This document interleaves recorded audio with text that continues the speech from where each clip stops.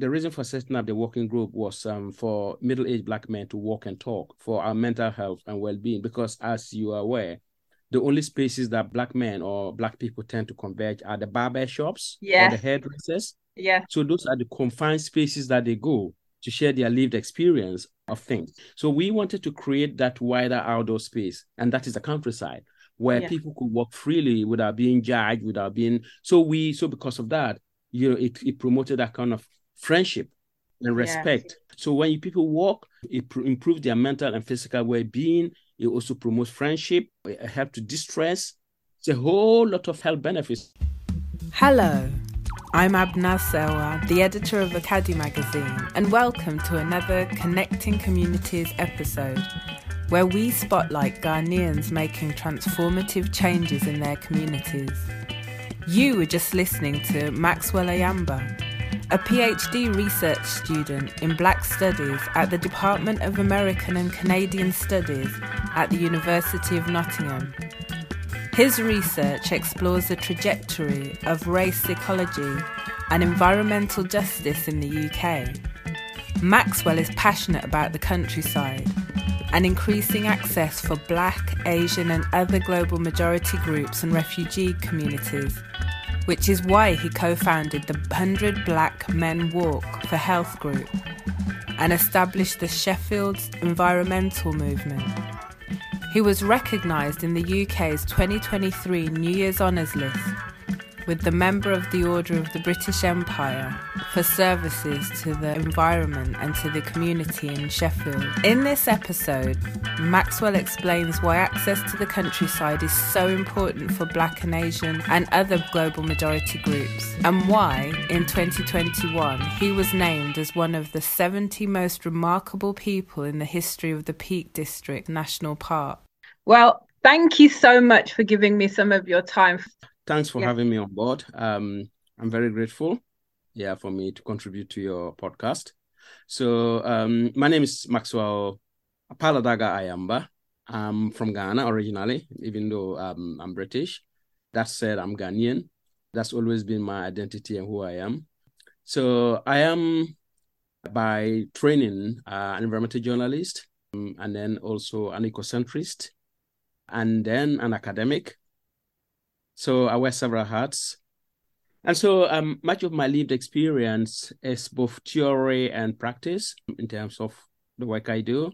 I'm currently doing my PhD in Black Studies at the University of Nottingham. So I'm looking at the trajectory of race ecology and environmental justice in the UK. Prior to that, I was a lecturer at Sheffield University. And then also I set up a charity called Sheffield Environmental Movement. In 2016.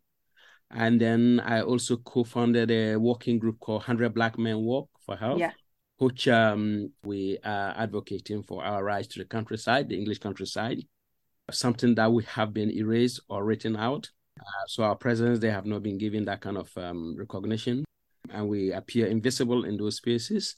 And so the 100 Black Men Walk for Health group, which I co-founded in 2004, eventually led to a national play called Black Men Walking, which was written by a rapper called Testament, who also happened to be half Ghanaian, to be honest with you. And so basically the play was about tracing 500 years of Black British history in the countryside, dating back to the Tudu, Black Tudus, Blackamoors, what they call it, the enslaved people, even, the first Black Roman Empire, Servus Septimus. But then all this history, like I said, has been erased. Nobody has heard about anything about Black people in the landscape. And therefore, what happens is we have a situation where Black appearance in those landscapes seem to be out of place, where mostly we are supposed to be urbanized. And so they have that kind of the English landscape becoming normalized as a white space, which has led to minoritized people really, or Black people, having that kind of, fear or worry or concern of really accessing spaces that they are not used to or they're not aware of or don't know what to expect. And so I have always been a pioneer in that area, trying to break that myth where basically it's surrounded by the fact that it's a wide space. And so that's what my academic work have all along been about, and also my campaigns So I'm a campaigner as well, in addition to being an academic, campaigning actively to ensure that we have access to countryside space. This is something that I felt is not giving much credence or attention, especially considering the fact that as Black people, we are susceptible to all kinds of illnesses, especially mental health, and then diabetes, prostate cancer. We also lack vitamin D, which actually affects us due to lack of exposure to sun. And because our people come here, they have to struggle on a daily basis to survive because they don't have good jobs, housing situations, education. And so they live on the margins of society. And so as a result of that, it impacts on their health and well-being. And so I feel that the environment is so crucial, so important to reconnect to our people back to nature, because obviously we come from rural backgrounds back home. That's our source of livelihood. Well, that's what I wanted to touch on that with you, because if we go back to when you were growing up in Ghana, I don't know what part, I'm interested to see this connection you have with nature when you live here. I mean, I grew up in northern Ghana, and basically, I mean, being a rural community, basically had that kind of bond or affinity with nature. As you know, in rural farming areas in Ghana, farming is our source of livelihood. Nature is our everything. So we have what I call it biocentric connection with nature. So we are biocentric, means we're part of nature. And so we have that kind of reverence. So therefore we revere nature.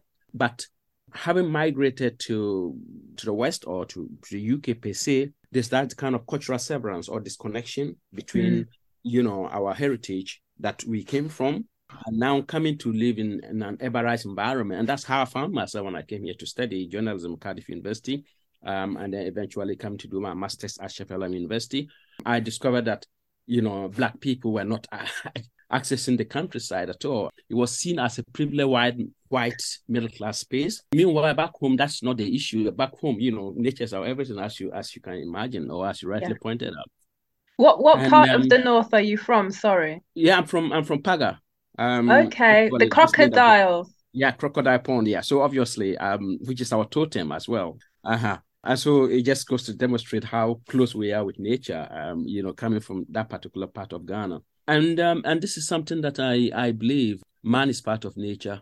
And in England, I think because of that severance from nature, especially among Black people or minoritized people, it's impacting our health and well-being, like I rightly said. Yeah. And so I tend to call the natural environment our natural health service. Nature is our health. It provides that kind of what we call preventative care, And back home, people have that kind of traditional knowledge of the herbs and plants and everything. They led healthy lives and longer lives and better quality of lives. Now, the trajectory of migration, the history of migration, they ended up here and they've lost all that. I think it's interesting where you talked about in this country and maybe in the West, it's seen as a privilege to be living close to nature.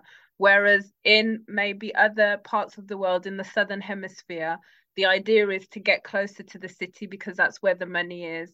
And living in the rural areas is seen as maybe a bit less attractive from that point of view, not realizing how beneficial it is to your health. I mean, going back to what I said, that's when I use the word biocentrism, means we are part of nature. And you find out that once we find ourselves in those pristine natural environments, that is where we feel a lot better, and happier. And if you are divorced from nature and you are surrounded in a concrete jungle like we are living in cities, exposed to poor air pollution. I mean, you look at air pollution is one of the biggest issues in England. And you might have heard about that Ghanaian girl, 9-year-old girl, who died in London. Yes, Ella Roberta. We've actually interviewed her mum, Rosamond. We interviewed her. She was our first interviewee on the podcast. So I know she's doing a lot of work to push through the legislation that will clean our air up. Yeah, but it's a struggle because air pollution is such a very serious issue in England, and most of our people live in these heavily polluted zones. Yeah, and as a result of that, it affects our lungs, cardiovascular diseases, as I mentioned earlier on, especially asthma. It triggers asthma and all those kind of health conditions. It's also linked to mental health. It's linked to bone deficiency. It's linked to a whole lot of things that air pollution is linked to. And when the COVID happened, most people really from minoritized communities were victims of the COVID. And that's because, they had these underlying conditions, which were then triggered off by, the air that they were exposed to. And so much of this work that I'm doing is trying to reconnect people to the natural world. And like you rightly said, it's a privileged space. Whereas back home, we have serious rural urban migration. Here, if you're not wealthy, you can't live. You're not privileged, you can't live in the countryside. You can't afford to live there. It's so expensive. It's so dear. You don't even have a garden sometimes when you live in the city. That's right. Yeah. So I'm interested how you were able to convince our community to be going out and engaging with nature when it's maybe considered to be a white space, or they don't have time because they're working a lot. How did you make that attractive? That's a very difficult question because, like I rightly pointed out, there are a lot of factors here that you have to take into account. One is socioeconomic, where people have to survive on a daily basis. And so even just to afford outdoor gear or outdoor kit, it's so expensive. But you want to buy the outdoor walking boots or waterproof jackets, all those things, it's all cost. That's one. Two, transport to get out to those spaces is a challenge. Three, navigation and orienteering, because if you don't know where you're going in those spaces, how will you get there? This is the challenge we have here. And then four is the fear of racism, both overt and covert, where people are worried because already people face racism in the cities. Now, to go out to countryside, they don't know what to face. Yeah. And so it's a whole combination of factors. So what I have done, and as you can see up there, that was last year, I was awarded a National Heritage Lottery for heritage. And it was just to demonstrate the fact that I have, over the years, promoted access to countryside for, I would say, thousands of Black and minority people, especially in Sheffield.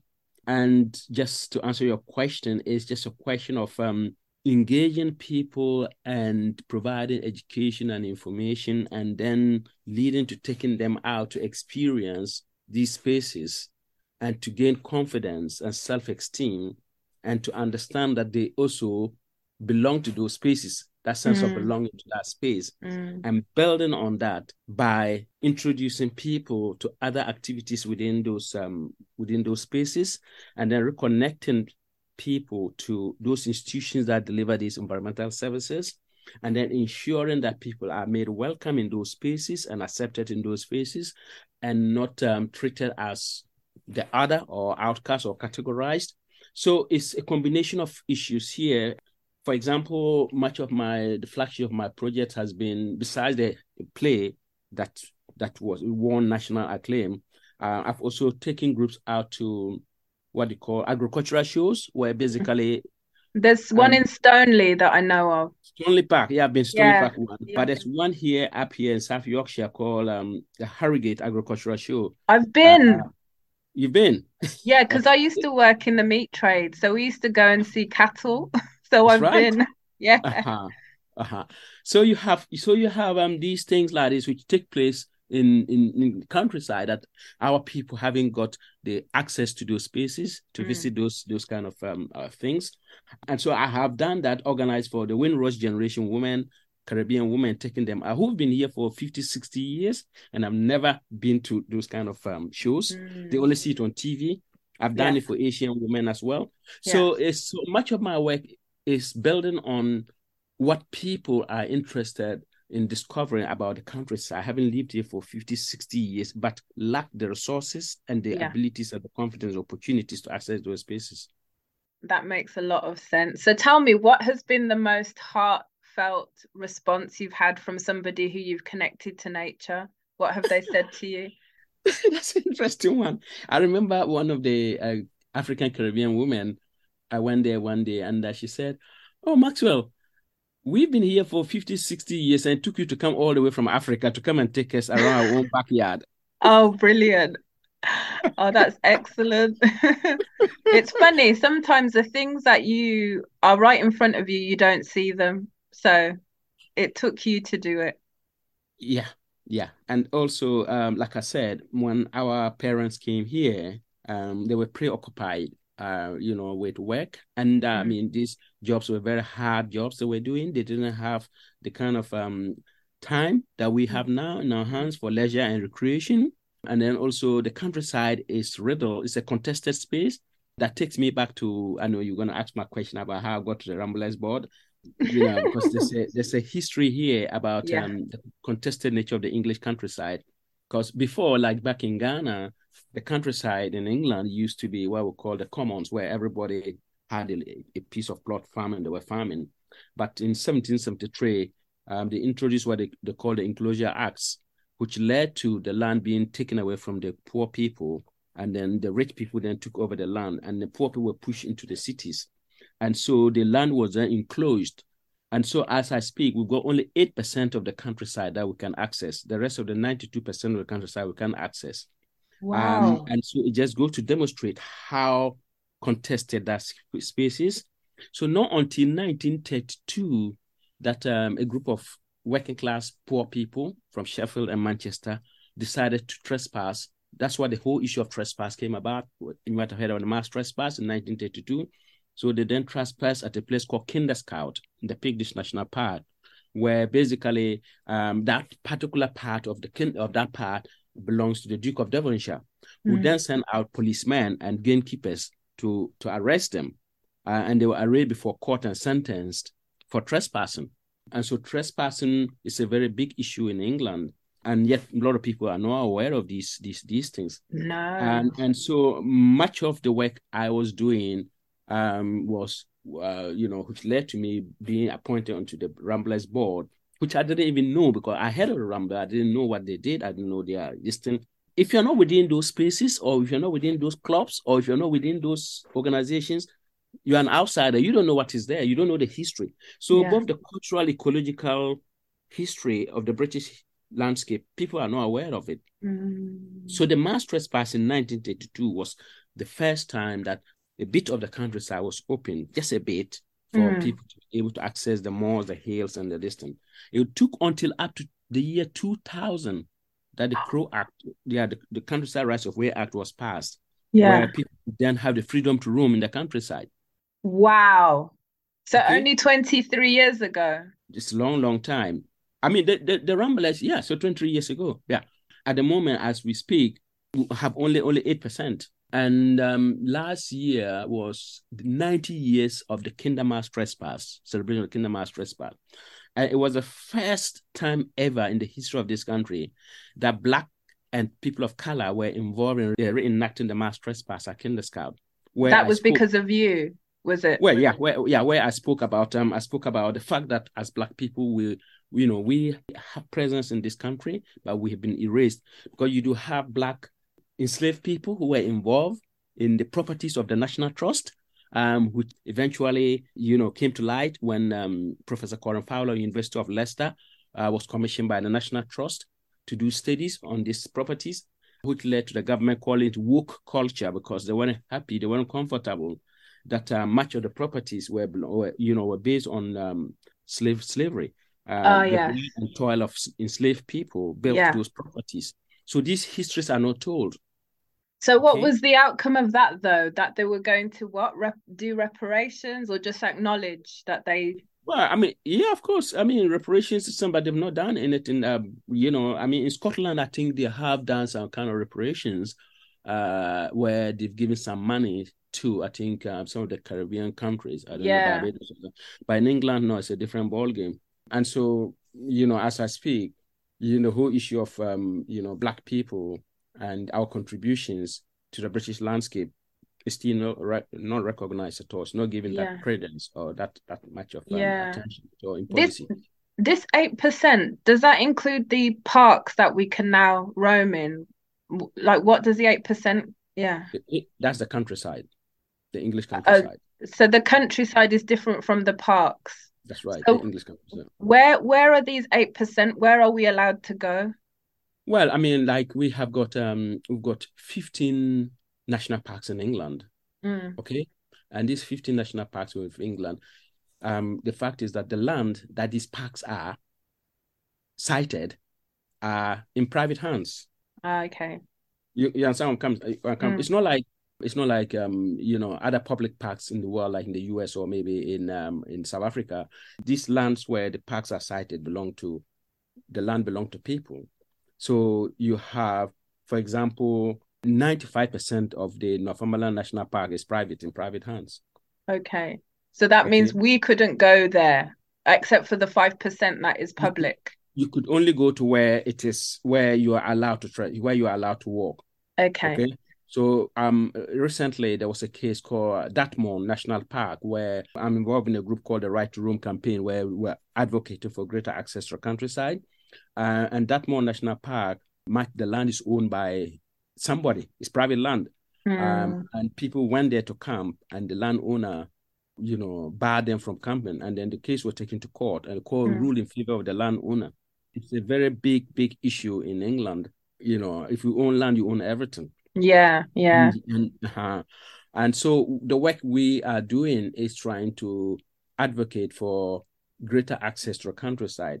Because in 2018, the government came out with what they call the Government 25-Year Environment Plan, then led to what it introduced in 2019 called the Julian Glover Review, which basically was to promote access to these spaces for everyone. People, and when the COVID happened, people had plenty of time in their hands now to go out into the countryside, new spaces to reconnect to nature and that kind of thing.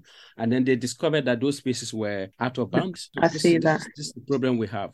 So basically, this is ongoing, and this is a campaign that we can support now that we know about it. How can we support? Yeah. Well, yeah, and I think the thing is that, like I said, as Black people, we are more preoccupied with our daily survival and things, So these things like this, people are not aware of.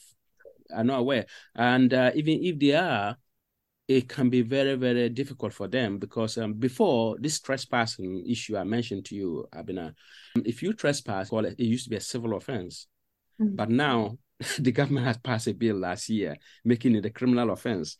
So wow. That is very scary as well, even though the government did say it's targeting traveler communities like the Roma Slovak people who do camping. But, by in actual fact, it just takes you as a Black person to trespass, somebody inadvertently in someone's land in the countryside. And they call the rural police, and then you could be in trouble. And already we have got bad history with the police in the cities. So it could be a way of trying to discourage people from wanting to go outside. So if we are wanting to engage with the environment safely, how can we do that through the work that you do?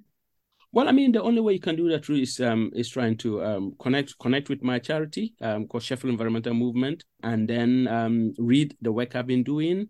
And then if you need me to come over wherever Black communities are that they want to learn more, because what I do is I also offer residential weekends. I'm organizing one where I'm taking 40 people to a residential weekend where they're going to be trained in work leadership, first aid, orienteering, map reading, and navigation. And then the following week, I'm taking another 40 again. It's systematically introducing people to the countryside through education, information, and the experiential learning and these kind of residential activities I'm talking about. Because mostly you expect schools to be doing that, especially for young people to learn more. In most deprived and Black and minority schools, you don't have those opportunities in place. And parents themselves haven't got the knowledge and the time to take their children out to the countryside to learn about the countryside and those kind of things. So there's that kind of, it's a vicious circle. Parents haven't got that knowledge, prior knowledge. So how can they pass that on to their children? So say, for example, if you were born here and your parents took you out walking in the countryside, then you grow to have that knowledge, awareness of that space, so you can easily access it. If your parents haven't got that experience or knowledge, and through school you don't go there, right? This is where young people have been when they were young. They've been out there, but now the grown-ups, they've lost that distance. So they've even lost that because there's no continuity in terms of that. So that is the gap is. I was gonna say there was something really interesting that I'd read about you. You're named one of 70 most remarkable people in the history of the Peak District National Park. That's a very big title. How did that come about? Well, again, it goes back to what I was telling about the history of national parks in the UK. The Peak District is the first national park to be created in 1951, and it was created, I think, after the Second World War, what happened was they wanted to create spaces where, soldiers could have the opportunity to recuperate in terms of the war, after the war, have places to relax and reconnect to nature and those kind of things. But then again, like I said, because the parks, those spaces where the parks are privately owned, it was so contested. It took a long, long time before the Countryside Rights of Way Act was passed in 1949, and then leading to the Crow Act in 2000, like I said. And so you find out that because of this contested history of the countryside, people are not aware of these histories. Because I did my postgraduate in environmental management and conservation in England, I was privileged to have that kind of ecological history and also knowledge about these spaces. And then I was also involved in reenacting what they call the mass trespass at Kinderscout. Kinderscout is where the trespassers trespassed. Yeah. So by being involved in these things and taking groups out for a long time, setting up my charity, Chef Environmental Movement, also working at policy level to influence environmental organizations to understand how they can work with minoritized groups. I'm sure along those lines that eventually led to me being recognized as one of the 70 most remarkable people in the history of the Pigdish National Park. So it wasn't just a one-day thing. It was, I think, a long history of my campaign, make the countryside accessible to Black ethnic minority people. Probably, I think that was what led to that recognition. Yeah, well, we're very pleased to have you have that title. And then also, as part of the work I have done, is like I've been involved with doing a work with Joanna Lumley as part of a Home Sweet Home, series episode. Much of my work is to look at how, working with or linking up with celebrities like that can open up the opportunity for Black people to see those spaces as spaces of belonging that they can also access. Yeah, definitely. And that brings us up to more recently your Honours Award. And I wanted to know if that was a surprise for you to receive it and what the impact has been since receiving it. It was a surprise in the sense that I never anticipated that I will be recognized for the honors, because I was just doing it out of my heart, from the bottom of my heart, what I was doing to serve my community and serve my people. I'm not interested in accolades per se. I'm interested in transforming lives and the difference impact I make on people. So by virtue of what I do, led to my recognition. So service to the community can lead to you being recognized for things that you never even put your mind on. So it came as a surprise to me out of the blue. But then, I am continuing to do that work along those lines. Nothing has changed, but I think I am now being viewed as a champion, as an ambassador, as a mentor to others who, especially young people, can also look up. Because the environmental field is quite a niche area. You hardly find Black and ethnic minority people in that field at all. It's the second least diverse sector in the whole of the UK, only second to farming. Wow. That just tells you how exclusive it is. Yeah. So to find people like my type in those specific disciplines is quite rare. And so I view myself as a champion and a role model and ambassador to other Black people or young people to view the space as a space of theirs as well. That if I can access that space and then progress and be recognized and get to where I am today, then they can equally achieve that. Yeah, I think that's a really good message. Okay, yeah. So as you were saying, the reason for the 100 Black Men walking group was for that ability to create another space for Black men to convene, wasn't it? The reason for setting up the walking group was for middle-aged Black men to walk and talk. That was the motto of the group. Yeah. To walk and talk for our mental health and well-being. Because as you are aware, the only spaces that Black men or Black people tend to converge are the barber shops or the hairdressers. So those are the confined spaces that they go to share their lived experience of things. Okay, so we wanted to create that wider outdoor space, and that is the countryside where people could walk freely without being judged, without being so because of that, it promoted that kind of friendship and respect, and that so when people walk, it improves their mental and physical well-being. It also promotes friendship, help to distress, You know, it's a whole lot of health benefits. Mental health is a big issue in our community, especially among Black men who are very reluctant to share. Yeah, it's a taboo. They are reluctant to talk about these issues. And we know Black men, besides the fact that, you know, when we are young, we are quite active, but as we grow older, we become more sedentary. We have a lot of socioeconomic problems, family issues, and those kind of problems, which really can impact on our mental health. And so creating a space where Black men can work together, like-minded, can work together and explore, you know, their lived experience and share, I think in a way can help with people's mental health problems. So that is why we felt it was so important. And that's why I mentioned briefly about the barber shops and the hairdressers where, I don't know if you've seen the film called The Barbers. Yes. Yeah. So that just goes to tell you how important it is to create spaces. And if you're not able to create spaces that are welcoming, then people will not want to come into those spaces. So the Work for Health group is to create those welcoming spaces for people to feel accepted in those spaces, not to be judged, not to be treated differently. And so with our working group, we got people from all walks of life. Now it's no longer called the 100 Black Men Work for Health. It's now called Work for Health. So it's moved from 100 Black men to Work for Health, where basically it now embraces women, young people, other people of color. So it's now called Work for Health. But the ethos is still the same, where basically it's just to walk and talk to improve our mental and physical well-being. So how often do you meet? First Saturday of every month. In fact, next year will be our 20-year anniversary. And it's the first ever Black and people of color working group to be set up in the UK. It's just recently that we have other groups like Muslim Hikers, who just came into being, and then Black Girls Hike, who just came into being, and then the Stepping Stones in Bristol. So all these other working groups that are just emerging now have all come as a result of the 100 Black Men Work for Help, who started in 2004. That's really brilliant. So just to go back, I wanted to find out about the work you're doing to see if you see any synergy with bringing it to Ghana or... I suppose you have to look at the different political context. Geopolitically speaking, you find that Ghana, the setting is completely different in the sense that you have situations where, as you can imagine, now, I mean, climate change is a very, very big issue, which is impacting on the lives of a lot of people.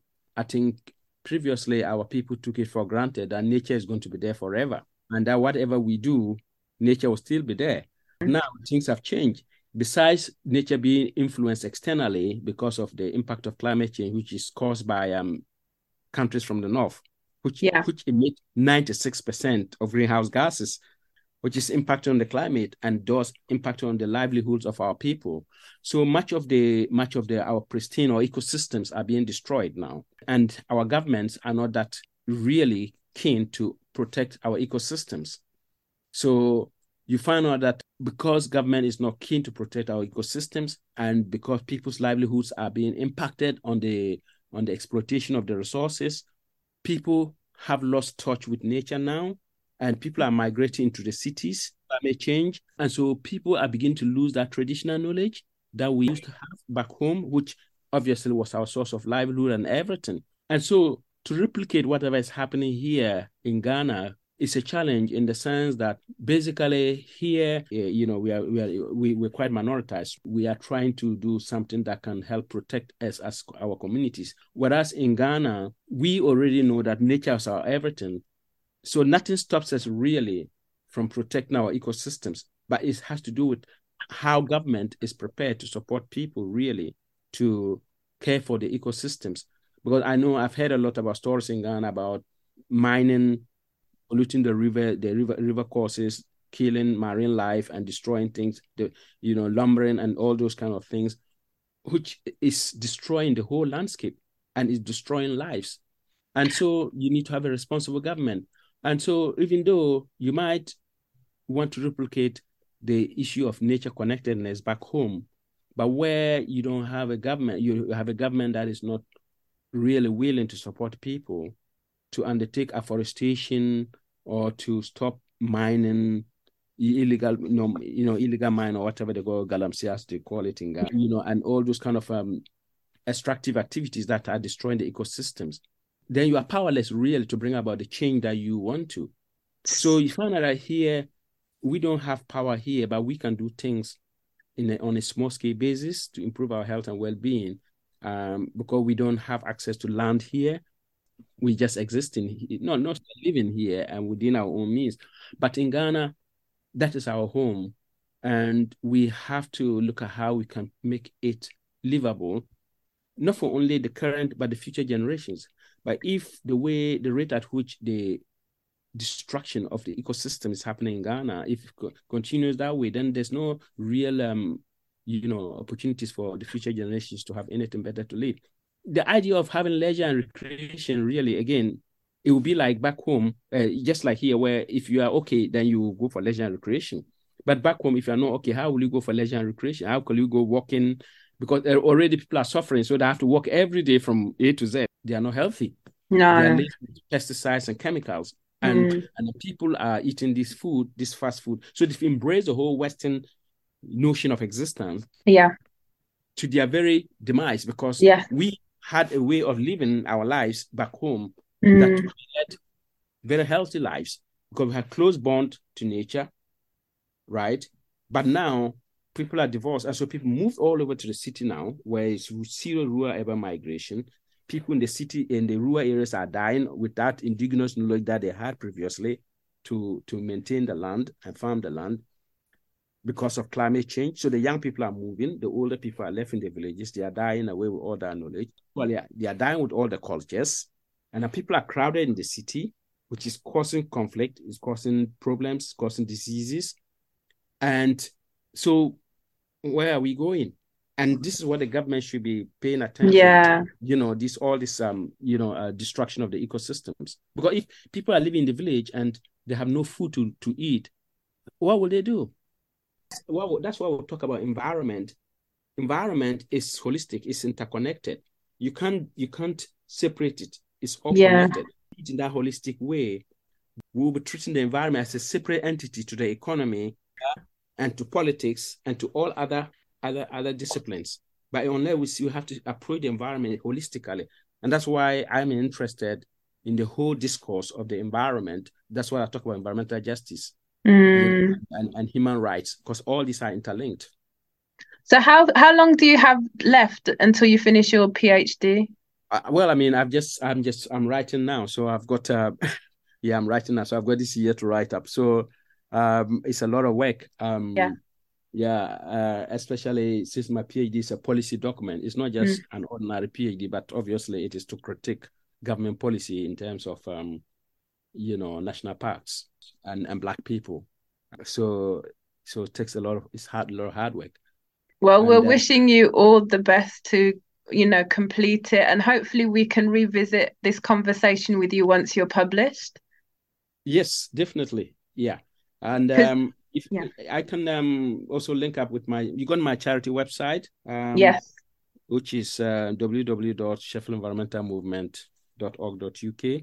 Yes. People want to log in or Google and then check out what the work we do.